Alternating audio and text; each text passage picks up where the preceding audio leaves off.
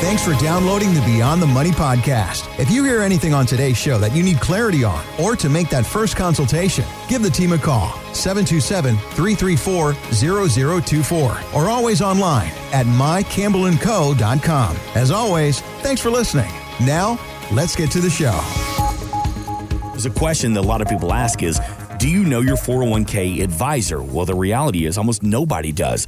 The new annuity rules within retirement plans need to be evaluated for single versus joint life versus period certain. So what are these rules when it comes to our 401k strategies, Jackie? I am so glad you asked that question because I've heard that several times. We just had the 401k day. That was September 9th. So yes, they have a day for a 401k to just, you check your numbers, make sure that you're in line. Are you saving enough? Are you on track? Are you going to have enough to retire? And I just had a conversation with someone. They're 65. They're retiring the end of this year. A lot of people wait till, the holiday time, December, to, kind of close out the year with their paycheck and then start the brand new year fresh, being fully retired. And I asked him, I said, well, where are you at? How are you feeling about it? And he's like, oh, I don't know. My wife and I were just kind of worried about it. And I said, well, who's your 401k advisor? And he said, I don't know his name. I think I've talked to him once a few months ago when I turned in my paperwork for retirement. I'm like, yeah, of course. No one ever says I 100% know who my 401k advisor is because there's not one. There's just someone getting paid to have the license to make sure that you're in compliance and that you have things and that your plan is in compliance, like a third-party administrator for your retirement plan with your employer. But there's normally not a 401k advisor. No one is looking out for you. They're not going to make recommendations for changing or shifting or dialing back your risk or even, pushing up your risk and escalating that and going a little bit faster. I don't know about you, but I like red lights. I like red, yellow, and green to know that it's really obvious when I need to go, when it's clear. And, you look both ways. And, when do I need to stop? I really rely on those. And I think it saves a lot of fatalities and traffic accidents in our country. But we don't have that with investments, with our 401ks. We don't have the red light, yellow light, green light. And that's kind of what we do here at Campbell & Company. When we take over, there's many choices for larger 401ks that when you're 59 and a half, you have what's called the ability to do an in-service rollover. And why would you not do that? As you get closer to retirement, having someone who's got the unique ability to know when to use the red light, the yellow light, or the green light with your money, your life savings, why would you do that versus just, coasting along and not knowing when you're going to hit the cliff or come up to a curve? So definitely using and taking advantage of that in-service rollover, I think, is extremely important. I love that you brought that up because so many people have the misconception that as long as they are working, doesn't matter what age, it just stays with their employer's 401k. And, if they don't know the advisor, and chances are they're in a target fund. And if you've been with a company for many, many years early on, that may have worked for you. But looking at your statement now, I had someone recently go in and said, you know what, I want to take a look. I just set it and forget it. I made contributions. They made a match. I saw it growing the past 12 years. I didn't really have a reason to go in. But now that they went in, they were shocked to see how much of it was going into a regular money market. It wasn't even earning them money, and they had no idea. And bonds, they think that, okay, if I'm going to retire in 2028, I'm going to go with the 2030 target date fund. Well, that could be good if interest rates weren't on the rise. It could be good to lower your risk, and that is the common thing that we hear. Use the inverse of your age. As you get older, you're going to dial down the risk a little bit. But honestly, your accounts have performed worse this year in 2022 by having more bonds in your portfolio than equities. And that is not the norm. People worry about the stock market. They worry about the equities. They worry about the S&P 500 and NASDAQ and all the things you hear on Wall Street. But what they're really not paying attention to or talking about is the impact that we've had this year on the bond market. The bond market is what runs the world. It's what finances the world. So that has completely changed our planning, our techniques, our red lights, our yellow lights, and our green lights. And a target date fund may work for you. And when you have 401ks, typically you have very few choices. And again, you don't have a 401k advisor who's saying, oh, put 20% here, 30% there, and 15% here. There is no one doing that for you. That's why working with a professional advisor who's going to be able to not only help you reach your goals and reach your objectives, and even maybe ask the questions no one else has even asked you, like, what are your dreams? What are you trying to accomplish?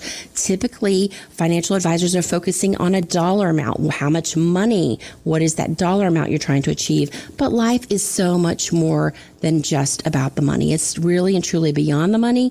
And, having those dreams, that passion, what do you want freedom of time to do? It's all about beginning those conversations, and it starts with a phone call, 727-334-0024. I think one of the big mistakes that people make when setting up a 401k at a job is they, maybe not making a lot of money when they first get the job and they set the percentage, but then they never go to adjust it. How often do you see that when you look at a 401k plan and someone's still stuck at the company match at the very beginning and it's never been touched? Quite often. And one of the tips that we always give everyone, especially when you're starting out younger, and I am so proud of some 17, 18-year-olds that I have talked to lately.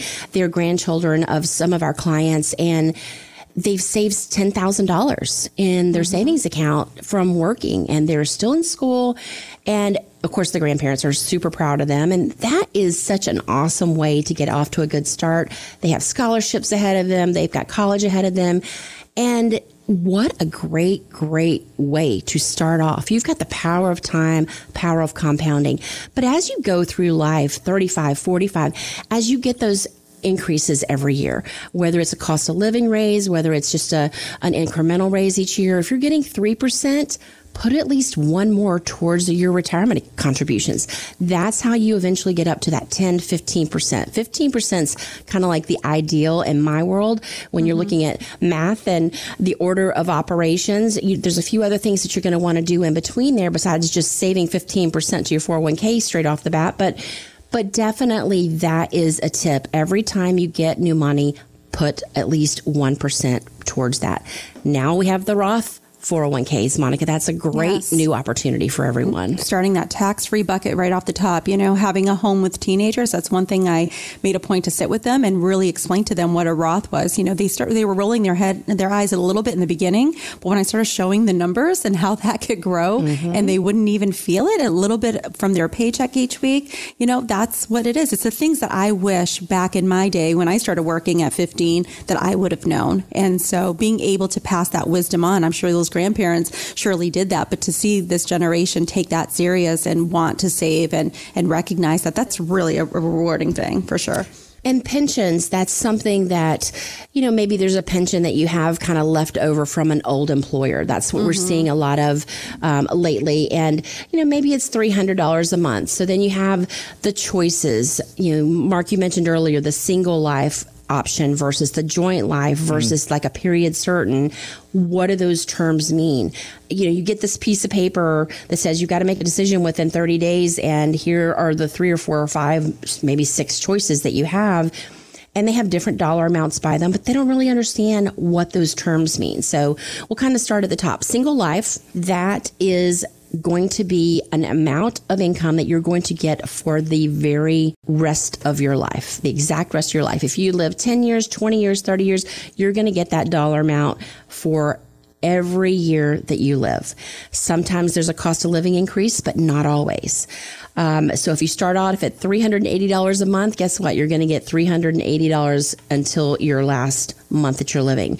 If you go with the joint life is going to be for your lifetime and your spouse's. That's going to get a little bit of a haircut. Maybe you're going from $380 a month to $347 a month, but it will go for both of your lifetimes. If one of you lives 5 years, one of you lives 15, it's going to go for the longest time period, that 15 years in that example. And usually people are concerned with leaving something behind for that, depending on who goes first. So having that, even though, like you said, the haircut a little bit in the beginning, there's that reassurance that that paycheck, that source of income does not fall off upon your passing, and that your spouse will continue continue to get something through their lifetime, which could be a considerable amount of years. Absolutely. So it's about, I always say, well, do you spend $1 a month? Like in that example, it was like $2 a month. I said, well, do you spend $2 a month and not even know where it went? Well, of course. You buy coffee, you're paying more than $2 a month, right? So it's just about analyzing it and understanding all those terms and helping guide them through it. Of course, period certain means someone, you, your spouse, or your beneficiary is going to get that pension amount for at least 10 years, 15 years, 5 years, whatever that period certain definition would be. But it's just about like going through an eye exam. Talk about my glasses again, Mark. I can see very well with them. But it's about, doing the eye exam. What are your options? What is the best one for you and your family? And you hit the nail on the head, Monica, having something left for your beneficiaries.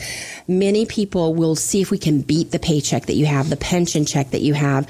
Often we can do that, and we can actually carve out and do what some of the state pension systems offer. It's called a PLOP, a P-L-O-P. That's where you can take out one payment, a lump sum, and put it in another account, like an IRA, so that you can have something growing and designated that you could use a lump sum along the way, buy a new car, buy solar. I mean, this seems to be what a lot of people are really into lately, and taking advantage of those tax credits, or leaving it for your next generation or your grandchildren.